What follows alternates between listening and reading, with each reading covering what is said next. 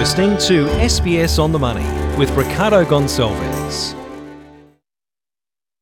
Hi everyone, it's your daily 10-minute business and finance news wrap for this Friday, the 11th of March 2022. The Australian share market ended the week lower. The S&P ASX 200 down 0.9% this Friday, 7,063. It comes as US inflation rose by 7.9% annually, and that is a 40-year high.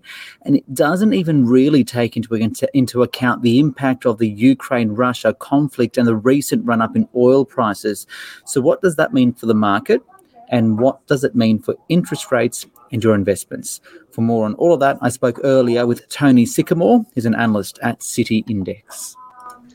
Well, the magnitude of the inflation shock is really a function of the direction that the war in Ukraine takes. And by that, I mean the war in Ukraine is a lot closer to the beginning to the end. And what this means is we're now looking at a period of inflation over the past 40 years where investors have just never, ever seen inflation above 5.5% before. And now here we are edging up towards 8%. The danger that we have for shareholders is the fact that the high inflation rate is something we've never encountered in 40 years. And the other factor here is that it becomes more entrenched. As inflation expectations rise, that will force central banks to be more aggressive with their rate rises than they otherwise would have been. And we saw evidence of that last night. I think most people were expecting the ECB to be relatively dovish. However, instead of being concerned by the fact that there's a war on their doorstep and the hit that that will provide to consumer confidence and the overall region in terms of how the war may spread throughout if Russia isn't stopped, the ECB decided to instead focus on inflation. So they were in a little bit of a tug of war there. But when push came to shove, the ECB decided to end or to speed up the pace of its taper. And that to me is a real sign that central banks do not want high inflation to become entrenched. They're very worried by what that might mean. And the only way they can get on top of that is by starting to be a little bit more aggressive in their rhetoric and also the pace of their rate rises. So that's the ECB. The FOMC in the US, it meets next week. Is there a real chance that it might be more aggressive than first thought when it comes to lifting interest rates?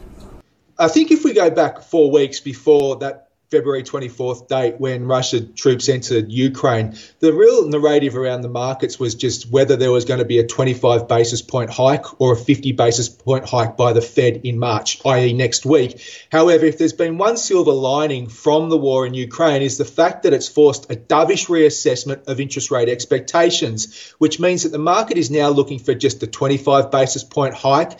And that has effectively been pre-signaled as well by Fed Chair Powell. So if he was to come out now and do anything other than a 25 basis point, given the uncertainty that we're seeing in the equity markets, I mean, we're seeing equity markets up 3%, down 3%. They're very, very volatile. And if he was to come out now and to go with that 50 basis point hike and err on the side of, hey, we've got to break this inflation cycle's back before it gets too far out of control, that would be a really bad thing for shares. And I think when we look towards where shares can go, if you look at the average recession in the US, share markets tank about 25%. And here we are down about 12% roughly. And that means there is room to go on the downside. If we started to see more aggressive rate hikes, if we started to get the chances of a recession increasing, I think they're sitting about 30 or 40% at the moment.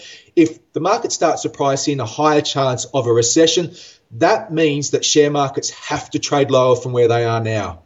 While we're talking central banks, earlier this week, the Deputy Australian Reserve Bank Governor, Guy Debelle, said he'd leave his position at the RBA after 25 years and is leaving in the next couple of weeks to take a job in the private sector. I guess it more than likely means that Philip Lowe, the governor, may stay on a little bit longer. But given all of that, the fact that interest rates around the world are moving higher, what do you think it means for the Australian Reserve Bank and monetary policy here? Well, it's an interesting time for Debelle to leave. I've been fortunate to hear him speak a number of times. He's been in that seat for a very long time. He is a very astute macro thinker, and he will be a loss to the board. And in a way that I don't know that they can replace immediately. There is very smart people that can sort of move to fill that role in due course, but not with that experience which he's brought to the table for so many years. So it is a loss for Lowe, and it does mean that he may need to stick around a little bit longer. But look, in terms of what it means for the RBA's monetary policy, I don't think it's going to. I think the course is set, and there was discussion that we'd see an interest rate hike April, which doesn't make any sense to me. There's no way the RBA is going to hike before a federal government election. It just doesn't make any sense whatsoever. So I'm looking towards the middle of the year, potentially August is when they do hike, and I don't think DeBell leaving will alter that path, but in the grand scheme of things, he will be a loss for the RBA and the board. There's no doubt about that. That's Tony Sycamore there from City Index. Now, he also mentioned one of the issues when it comes to inflation is that surging oil price, and that comes on the back of the conflict in Ukraine and Russia. Where to now, and what does it mean for the future of interest rates? Here's more of Tony.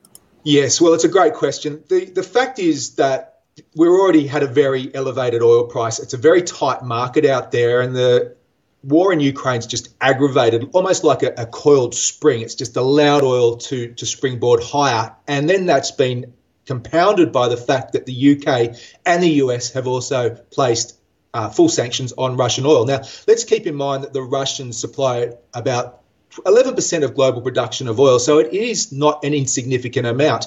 But then earlier this week, we heard talk that potentially the US had been able to discuss with OPEC members being the United Arab Emirates and also Iraq about potentially OPEC increasing production. The problem we have here is that OPEC has consistently missed its targets over the past 3 or 4 months. So the target ratchets up each month by about 400,000 barrels per month. And it doesn't matter whether the target's going up.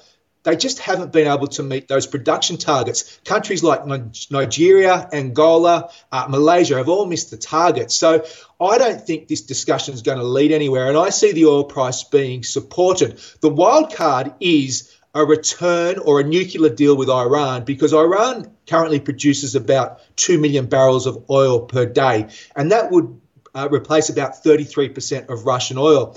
They could potentially, by the end of the year, get upwards of around 4 million barrels per day. And there you have a good chunk of the Russian supply, which has been taken out of the market, coming back on via Iran. And I don't think it's any coincidence that we're starting to see more noise about a potential deal. All the rhetoric is they're getting closer, they're getting closer, they're getting closer. Look, the US needs that supply. The world needs that supply. We want to try and nip inflation in the bud. And the only way they can do that is by trying to find producers such as Iran who have been locked out of the market, or go to potentially countries like the UAE, which has the potential to increase production. Most of the other countries just don't have that capacity. They've been underinvesting for so long, they can't just turn on the tap and increase the supply whatsoever. Two final questions. Obviously, there's a connection too with currency markets. When we talk oil and commodities, the Australian dollar has been upgraded today by the team at Westpac. Westpac saying it now has a target for the Aussie against the US of 76 by the end of this year and 80 by the end of 2023.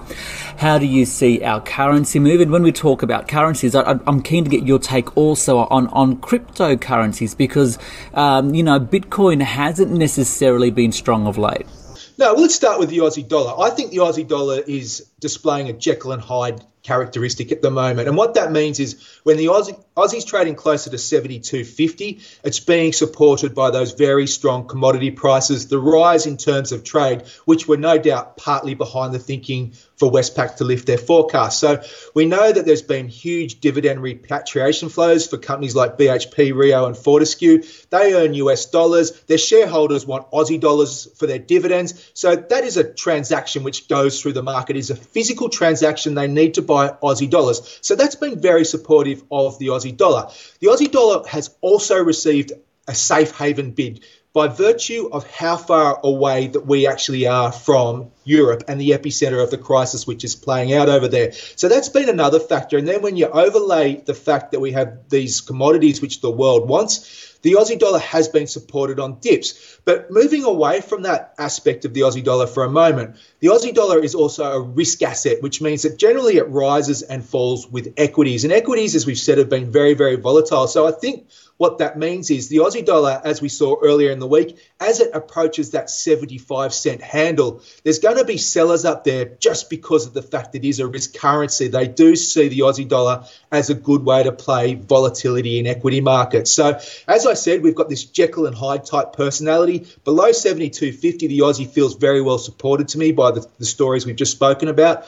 Up towards 75 cents, we're going to see sellers because at the end of the day, it is a risk currency, and that will be playing a part in sellers looking to express their risk-off view in the currency market. And very quickly, crypto at the moment?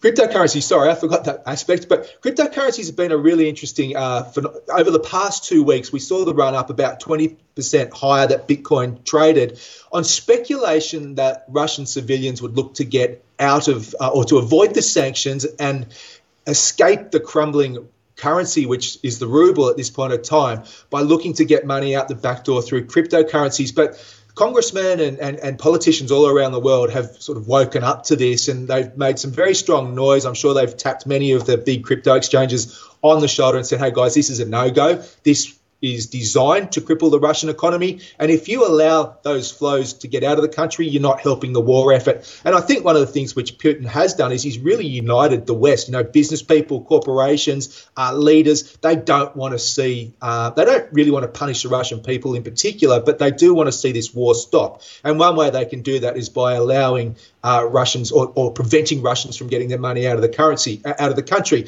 Now, more recently, we had the Biden administration sign the executive order, which was pretty positive for cryptocurrencies in the medium to longer term. It provides more certainty, more regulation, more oversight, and it will foster that innovation which we're seeing in the digital asset space.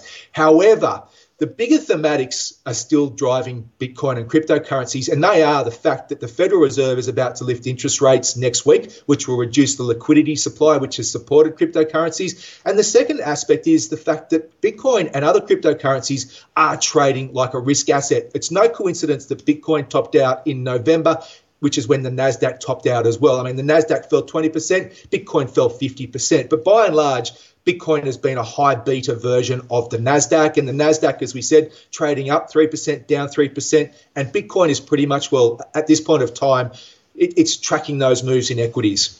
And very quickly, given this environment, where are the opportunities for investors?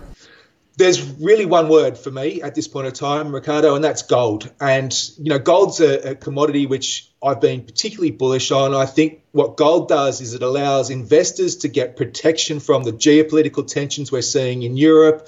It also provides a hedge to portfolio risk, i.e. equities, but also it is providing a hedge against inflation. So when we think about what inflation's actually does to savings in banks, it's a stealth tax. So right now, anyone with money in a US bank account is losing 8% per year, and the interest rate they're probably getting is minimal, maybe a percent. So what you need to do is to try and protect that devaluation of the fiat currency, and gold has always stood the test of time in that respect, and I think it will continue to do so. It did get within $5 of its all-time high, the August 2020 $2,075 high, got up to $2,070. It fell back, and I think it probably needed to take a correction. But for me, there's going to be medium-term buyers for exactly those reasons we've spoken about, and I continue to look for gold to trade higher, potentially up towards $2,200. So if I could sum it up in one word, as I said, it would be gold. Tony Sycamore there from City Index. This SBS On The Money podcast is provided for informational purposes only. The content on this podcast should not be understood as constituting advice or a recommendation. It is not personal advice and does not consider your personal circumstances or objectives. You should contact a licensed professional before making any financial decision.